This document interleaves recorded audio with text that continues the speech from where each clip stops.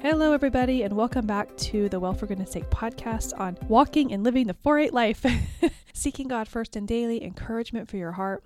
It has been a hot minute since I was on here. We're probably going on, 5 weeks over Christmas of 2023 and New Year's. So officially, Happy New Year. Happy 2024. I'm so excited to be here with you today. I have so much to chat about. This is a real life chat and I'm doing it all by myself. I had this whole idea of having friends on here, anyone that wanted to share something, interviewing, and that's still a thing. I'm still going to do that, but here I'm just here to talk by myself today in real life chats on the Well For Goodness Sake podcast. So thank you for being here. Thank you for your patience. Let's dive in.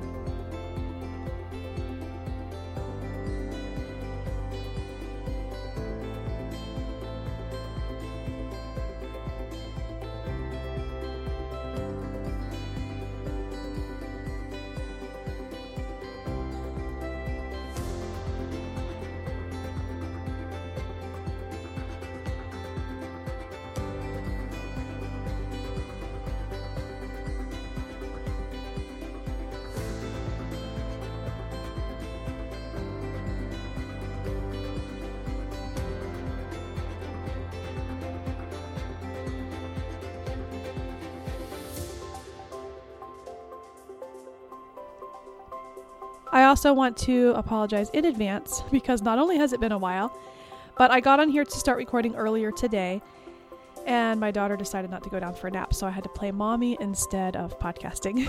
And now my husband is outside with the kids and they're yelling and playing soccer. And so, as I'm doing this by myself, I may or may not be able to eliminate the sound effects of the shouting goal that my husband screams every time my daughter gets a goal. So I apologize in advance for that. How are you guys doing? How was your Christmas? How were the holidays? What did you do? I have loved hearing back from some of you, even though I have been absent on the podcast for several weeks. I've deeply enjoyed reading messages from some of you that have reached out. I received a very special gift and a card of encouragement, and it really touched my heart, and it was just thanking me for being a blessing. And it was just very, very encouraging. And so as always, it's beautiful to hear from each one of you that reach out through messages, through DMs, text messages, physical cards to send encouragement or to reach out. Some of you have probably caught on by now that Facebook deleted my account. It's been removed. If you've been looking for me or you wonder why you can't find my name anymore, if you're not present on Instagram, they decided that I was violating guidelines. And I did receive some warning messages. I thought it was spam. And so I was afraid to click on those links inside of a messenger. So there was a couple of messages and then boom, I got shut down. So I'm working on that. I'm working on appeals and getting that page back up. If I cannot retrieve my old Facebook account with the 618 followers I had on there, friends, family, acquaintances, I will probably start a new page just for the purposes of reconnecting with everyone and sharing the podcast and what God's doing in my heart and my life to encourage you and continue doing that. And hopefully that one doesn't get shut down, but if it does, I'm just going to keep on going. So it's a lot of work. I am sort of trying not to mourn the history that is there. And today I'm going to talk to you a little bit about my history. I've always promised that I'd bring some stories in here. So I thought I would briefly go over some of what my husband and I have gone through over the last 11 years of marriage, some of our struggles. And in that, telling you that, our history begins on Facebook. Who would have thought? We met on Facebook. So it's kind of sad and ironic that Facebook has removed my page when the history of our relationship sort of begins there. We did meet on Facebook. We did meet online. So there's some history there, and it's just unfortunate to lose all of that. But God has his reasons, and I don't know what they are all the time. But I'm just having to trust in him and keep going, right? That's what we got to do. So I just want to dive in and tell you how our last 11 years has gone, because sometimes understanding struggles from other people and knowing that you're not alone, that you're not the only one that went through a thing, and knowing that other people care about what you go through, it's important. It's important to know that you're not the only one that struggles. So really quickly, before I get into the entire history of our lives, as briefly and quickly as I can to not bore you, I'm just so grateful for each and every one of you, and I pray for you. There's not a whole lot of excuses beyond the fact that I don't do very well the first trimester of pregnancy. I just feel very sick the last 3 days. Even though I wanted to get on here, I couldn't. I had such horrible migraines, it was making me nauseous. So I'll spare you all the gross details, but I basically didn't have anything in me to get on here. Even though I spent time with the Lord, I did not have anything left to get on and speak through the nausea and all of that. But we're so grateful for this little one. We're just praying for God's blessing and protection and peace. And we'll keep you updated on the baby stuff and everything going on there. So here's our story in a nutshell, because I had to recently put this together anyway for something. And our history starts with my husband and I meeting on Facebook. I taught fitness classes, and so there's this huge network online. And not to get too detailed, we network, we meet people online, we collaborate, we create different fitness routines and things off of each other's fitness routines. We help each other out, we share music. And so I actually became friends with his cousin, who was also named Joanna. And she was a fitness instructor in the same fitness program I was. And so we connected, and then he found me on her page and yada, yada, yada. He friended me. I thought he was a fitness instructor. And about the time I realized he was not a fitness instructor, we were already talking and we were already interested in the conversation.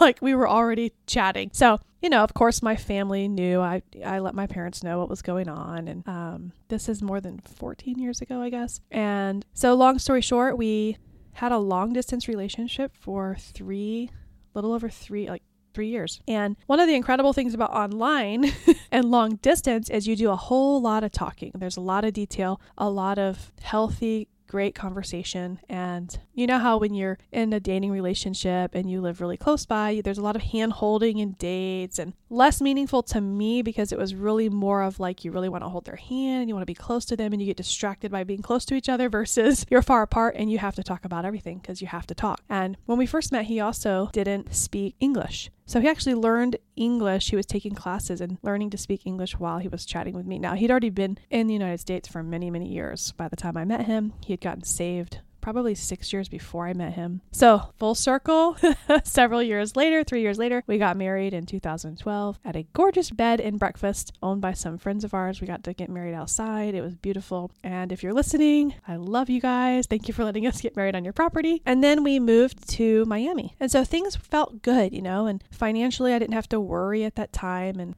I had built a full-time career of 8 years as a cosmetologist. So it was difficult stepping away from that. I tried not to be depressed because he did work full-time. I hadn't found a job yet. So I floundered a little bit. We went to church, and my struggle was mostly not knowing what to do, having given up all of everything and moving away. But eventually I started teaching fitness classes over there, and I became a full-time student. I didn't have it in me and my heart to start over in cosmetology because I had built such friendships with all of my customers, and it was just very heartbreaking to move away from all of them. And, I had to help transfer everybody to new cosmetologists and stylists. So it was just heartbreaking and challenging to realize that I didn't have it in me to start all over. I didn't know what the future held. I didn't want to start a new clientele in a brand new area, not knowing how long we were going to be there, even though it felt permanent at the time. You never know, right? So I didn't start that. I became a full-time student for the second time, and we lived there for a couple of years. And then our first financial struggle, we didn't know it was a struggle yet, but it began when the job opportunity just kind of shut down for my husband over that area. And lots of prayers, lots of deciding how to get out of the lease that we were in over there,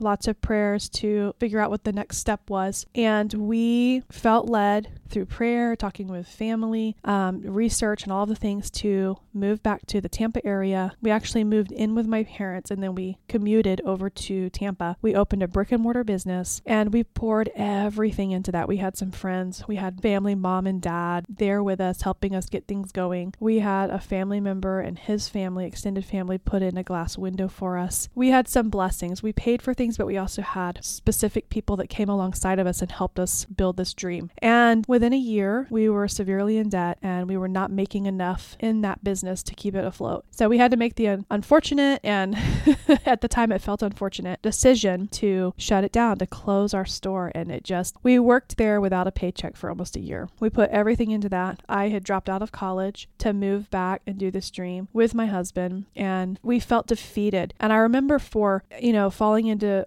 almost $200,000 in debt at that point, feeling I couldn't even look at the building that we rented a space from when we would drive by it. I felt sick.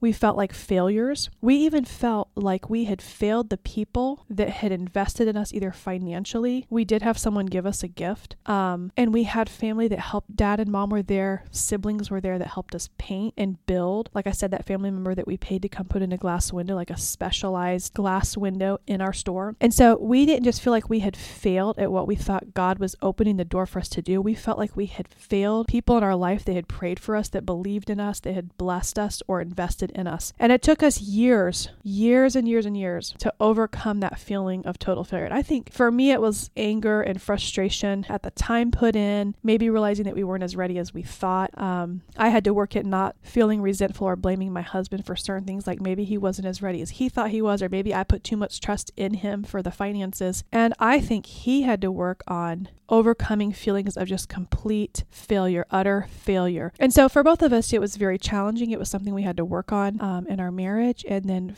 we had to get to a point of being able to forgive ourselves and probably each other, because if we ever thought that we were not going to stay together, I thought it would have been then when we were in that store. And we learned, you think, like I said, when we were dating, we talked so much about everything. And then as soon as you open a business together, you find out that maybe there's some things that you didn't know about your spouse.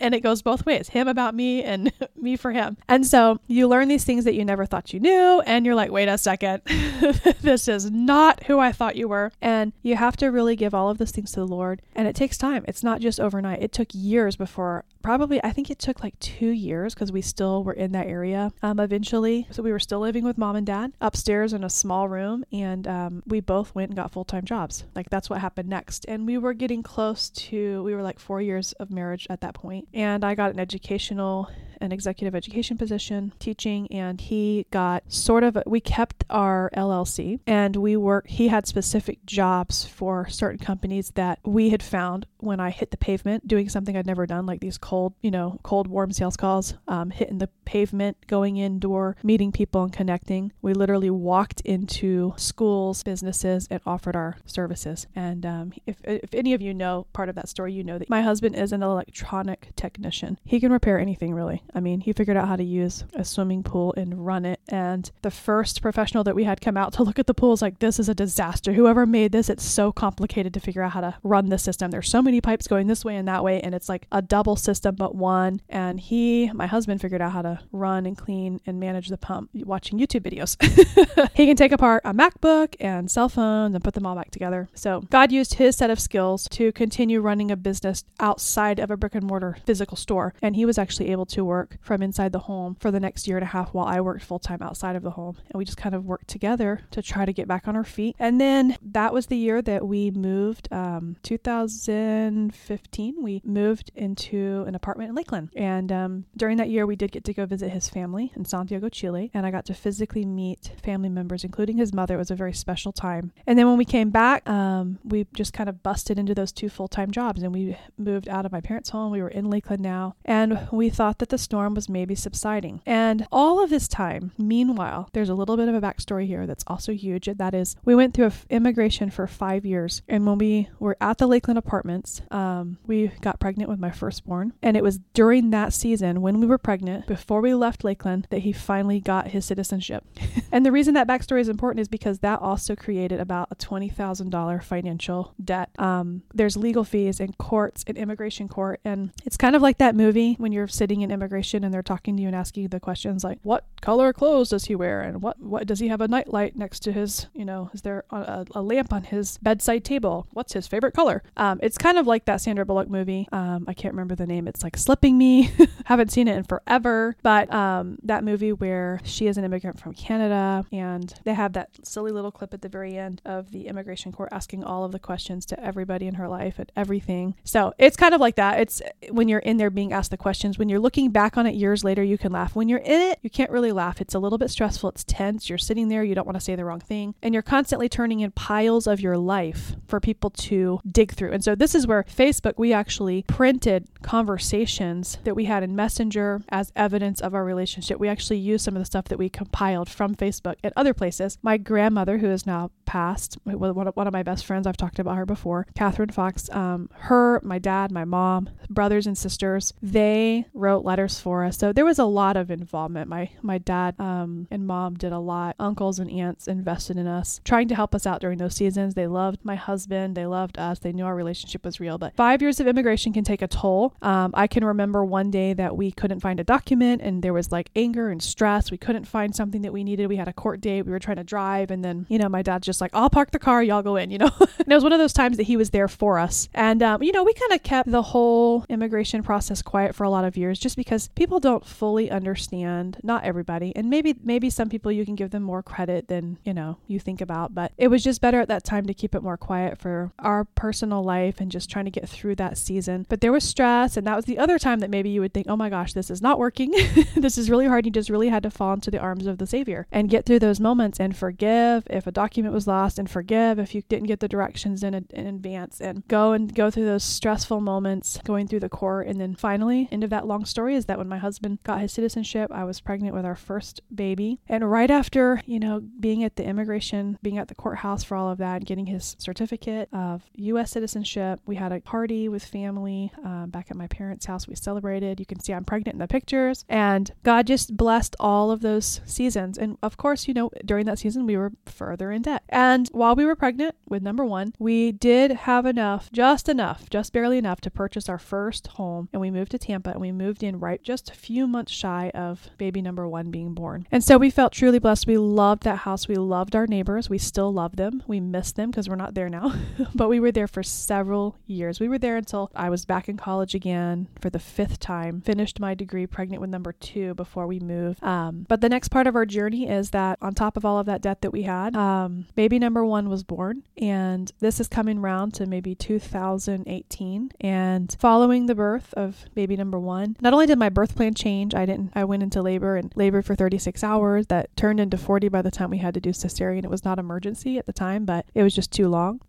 What happened following that was that I suffered a whole bunch of strokes. We don't really know how many, but my face and arm on the same side of my body dropped. My speech was slurred and there was sleep deprivation. There was exhaustion. My body swelled up like a balloon. I didn't even recognize myself in the mirror for a couple of days. So it was just very intense. I was still very physically active. I was still doing fitness. I was still teaching fitness classes online at the time. I taught all the way through while I was pregnant, and it just came as a shock. And so there was a lot of recovery time. There was a lot of recovering. There was therapeutic things that I had to do. There was 1 year of follow-ups, MRIs and CAT scans and, putting the dye in your body, that contrast. And when you are breastfeeding, you have to stop doing that and pump and dump and pump and dump in order to go and have contrast injected into your body to really check your system out, make sure everything's okay. So for a year, I had to deal with things that I wasn't really prepared for. I dealt with some speech issues, word replacement, where I'd say couch instead of chair, but I knew what I meant. I broke all the dishes in our house. I would run into things. I would hit my face, the left side of my face. The strokes were on the left side, and I have a small scar in the left temporal lobe of my brain. And so that piled on about $80,000 worth of medical debt. So we were very near, $300,000 of debt. Some of it we had paid some small bills, like some hundreds here, some thousands there, but we just kind of sank into it. And it got to the point where when the bills would come, I couldn't even look at some of them because they were going to collections. We couldn't deal with it. We couldn't set up a payment plan. There was nothing coming in to make any kind of payment. And I knew how bad that was because I have an aunt that works in billing, and I've heard her talk over the years. I used to work in the same medical office that she still works in, and I have heard her talk about how frustrating it is when people's bill, they just let it go into claims. And I was just in such depression at that time that the two didn't even click. It didn't even come to my mind about how horrible that was for the people working in the medical office.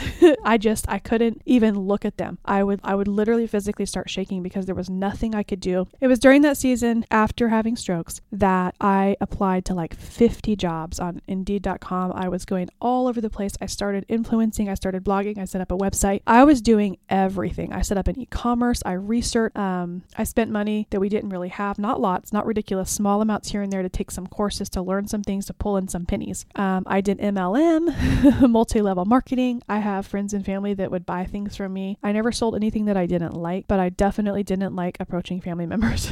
So I did a little bit of everything. It was exhausting, and it probably did not help the recovery process. But one of the things that I think may have even affected my strokes is that right after my daughter was born, when I was recovering from cesarean, I could barely get around because of all the physical weird things happening, not just recovering from a surgery and a birth, but all the stuff going on that was not normal in my body after that. We found out days after she was born that we owed over $14,000 in taxes for the business that we had already shut down, that we no longer had. And so it was just one of those things where there was a small mistake, and a small mistake became $14,000. So we're well at the $300,000, over the $300,000 mark at this point. And on top of that, I had student loan debt because I was finally finishing my, after setting up all these things and realizing I wasn't going to make enough money. I was in college for the 5th time. So I was kind of doing too many things at once.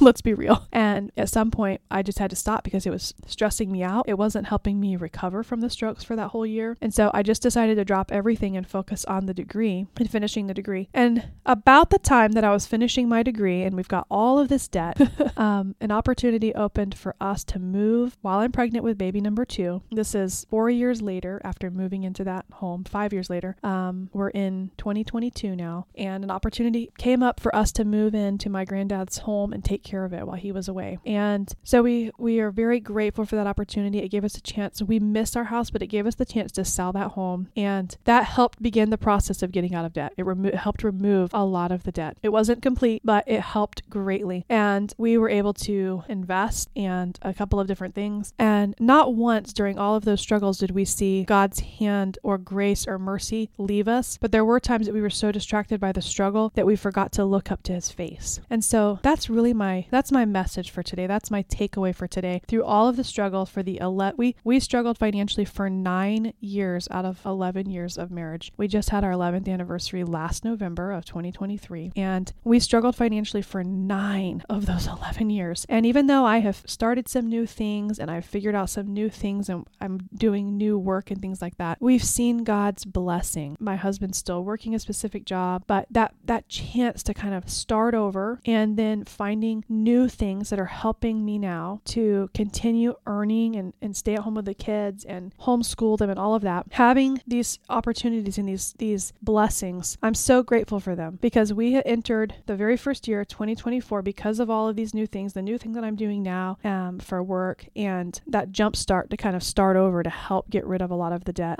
This is our first year in 9 years entering 2024 completely debt free, aside from our real estate investment. Because let's face it, if you invest in real estate, unless you pay cash for everything, you are technically in debt. But the only debt that we have currently is our real estate investment. And so, we haven't taken off yet. We're not super successful yet, but we are successful so far. We're not millionaires, but we are blessed and we are thankful for God's hand and his grace, his guidance, and his provision. We never went without a meal. I'm still here. He didn't take me home after my daughter was born. It was very easy to see how quickly God can just take you when I lost control of my body. And so it's very humbling and beautiful. And over the Christmas holidays, we have struggled so many times. It just feels like you have nothing left and you just feel like the song, The Old Rugged Cross, you feel rugged. I just think of that word rugged. You feel rugged. You feel like you have holes in your clothes and you're dirty. You might even feel like you're wearing a hedge of thorns because you're under such pressure that you can almost fall into depression. And if you're someone like me and my husband who love to be able to give back to others, nothing makes us happier or gives us goosebumps more than watching someone jump up and down because they got something they needed and we were able to be part of that. And when we could barely even buy diapers or what are we going to eat today? We never starved. We have family that if we were going to starve, we could have called them and said, we need some food today.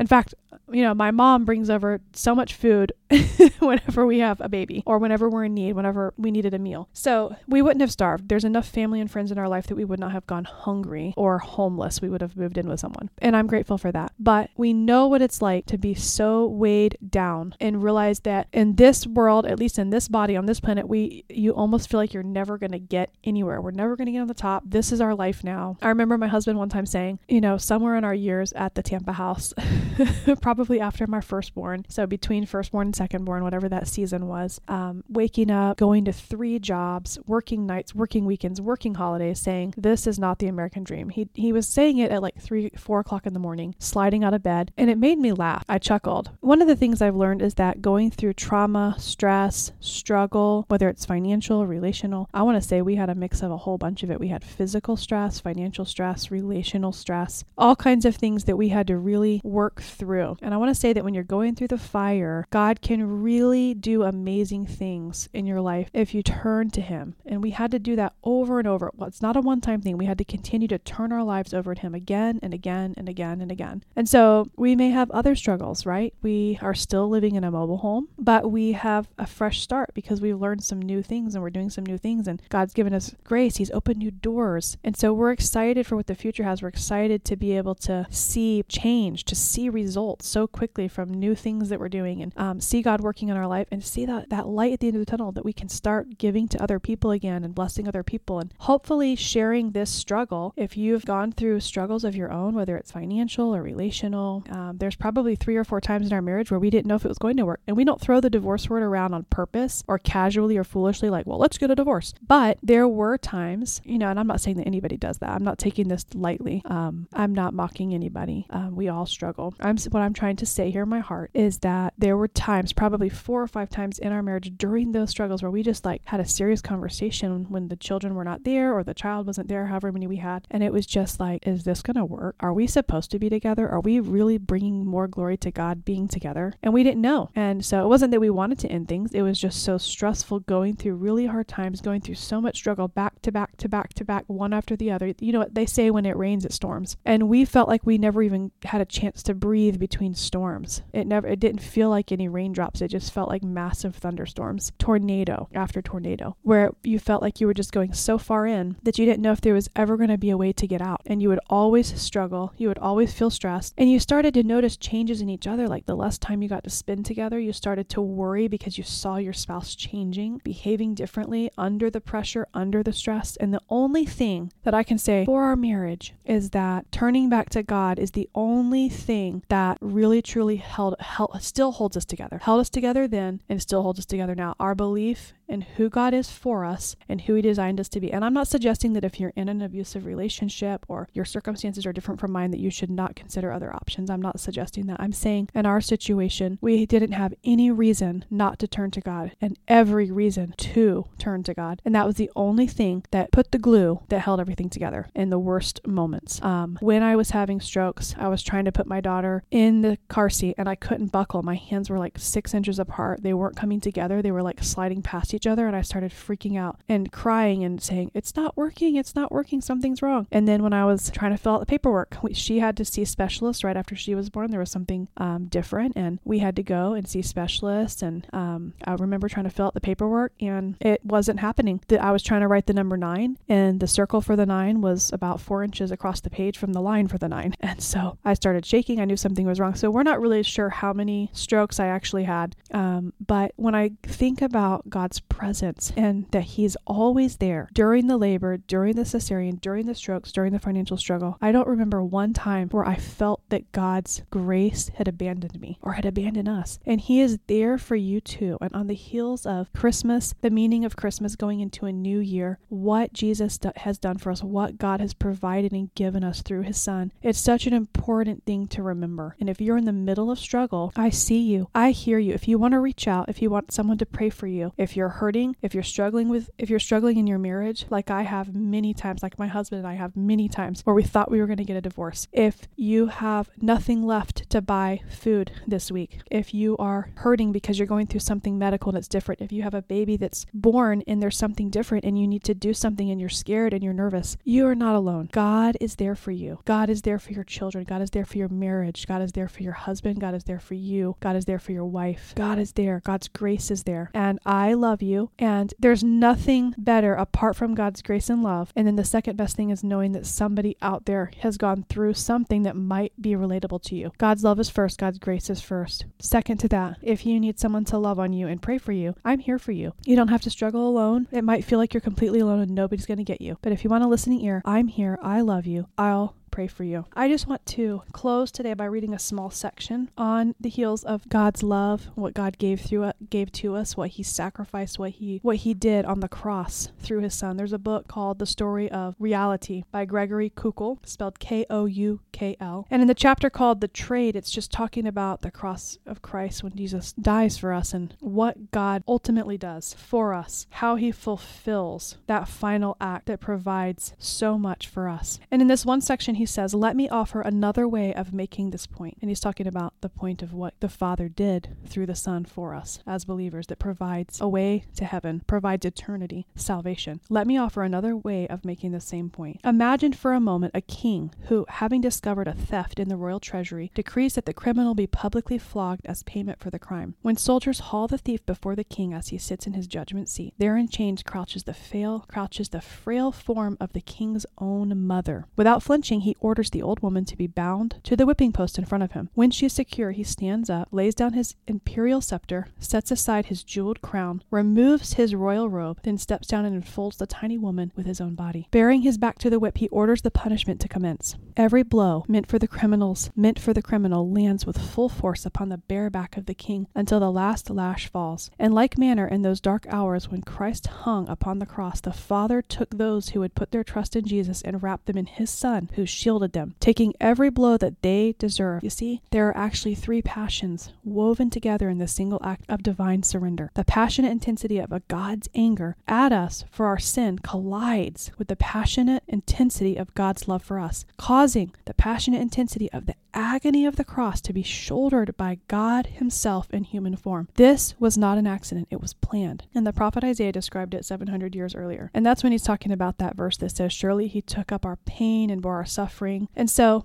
this is so beautiful how it talks about how the intensity of God's anger at us for sin collides with the passionate intensity of God's love for us. God doesn't just punish us. He doesn't just punish us gleefully. He is a loving Father. And this is going to really help open the door going into when I speak about the episode on understanding the character of God. He does not want to let sin go unpunished because he loves us so much. And it started in his design of us in Genesis. And then in Exodus chapter 34, verses 6 and 7, there is a big description when Moses is interceding on behalf of the people. There's a huge description of God's love, compassion, mercy, grace. There's so much there in verse 6, followed by 7, where it's kind of like, but he's, the third and fourth generation are not going to go unpunished. And so then it's like, wait, but this is the same thing it's talking about here in this book by Kukul, where those two things collide. It's almost hard to wrap your mind around, like the Father, Son, and the Holy Spirit, the three in one. I've seen people argue that Christians worship three different gods. Not true, right? We worship one God. There's a Trinity that we have to try to understand and wrap our mind around because it's biblical. And so I just thought this was very neat. And going into understanding the character of God in the next episode that we're going to be discussing, it's a beautiful picture to think about the way that Kukul describes what God did through the Son, just like the king, if he went down there and bore that crime for his own mother, bearing the pain, wrapping his arms around her, shielding her, and how that love of God, that those three different things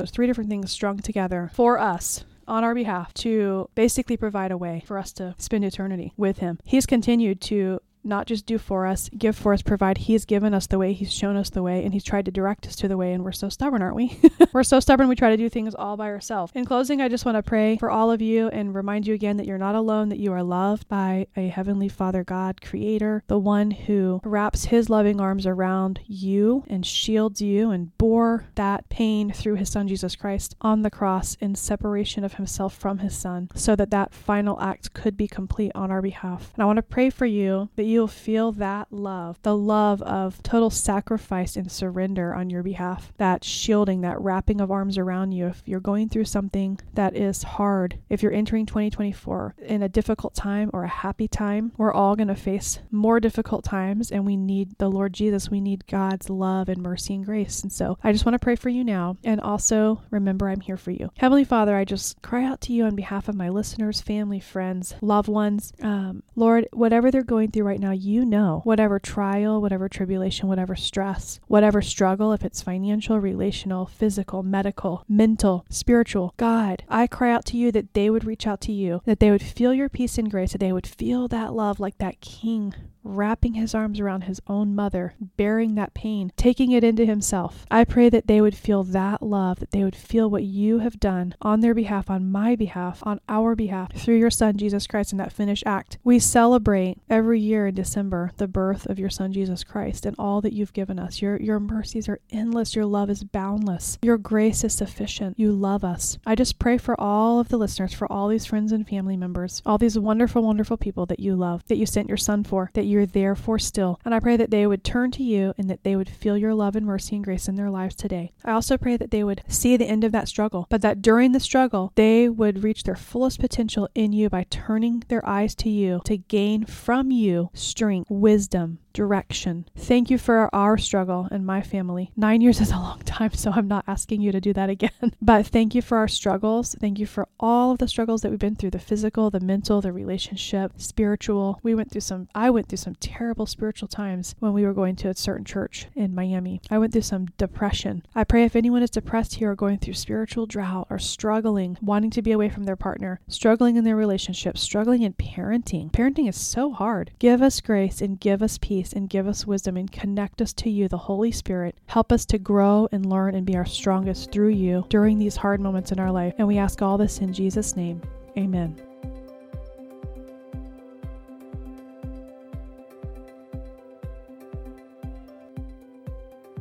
All right, friends. Well, that brings us to the end of our episode here on the Well, for Goodness Sake podcast. I have to hop off because I'm actually starting to feel a little bit sick, a little bit morning sick. I'm just so glad that you're here. I love each and every one of you. Please reach out if you need prayer, if you need encouragement for your heart. Pray for me to get that Facebook page back up. Pray that somehow my appeals will go through. We can get that page back up for you and get that connection. If you're listening to the podcast and you wondered where I went, I mentioned in the beginning that Facebook took my page down. So I had 618 people on there. Some of you are brand new friends and acquaintances. And so I am just so sorry. If you're listening to this and you can't find me, forgive me and pray that I'll be able to get that page back up and restore the history there and the connections. But definitely, here's the podcast. You could also find me on Instagram at well-for-goodness-sake_WFGS, which is well for goodness sake, the WFGS. Find me on Instagram, follow me there if you can't access me on Facebook right now. And as soon as I figure this thing out, I'm going to either make the decision to let it go or start a new page, just so that I can try to reacquaint and get back out there and find everybody again, and reconnect with you. So if you see me asking for a new friend request on Facebook, I'm probably not spam. But I love you guys. Thank you so much. Stay connected. Drop a comment, DM me. I love to hear back from you. And I look forward to talking to you next time when we're talking about understanding the character of God. It's just so exciting. And after that, we're going to be going into the next chapter of 66 days. So I love y'all. Thank you so much for your patience. And thank you for being here on Real Life Chats on the Well, for Goodness Sake podcast. I love you. And it's all because of Him.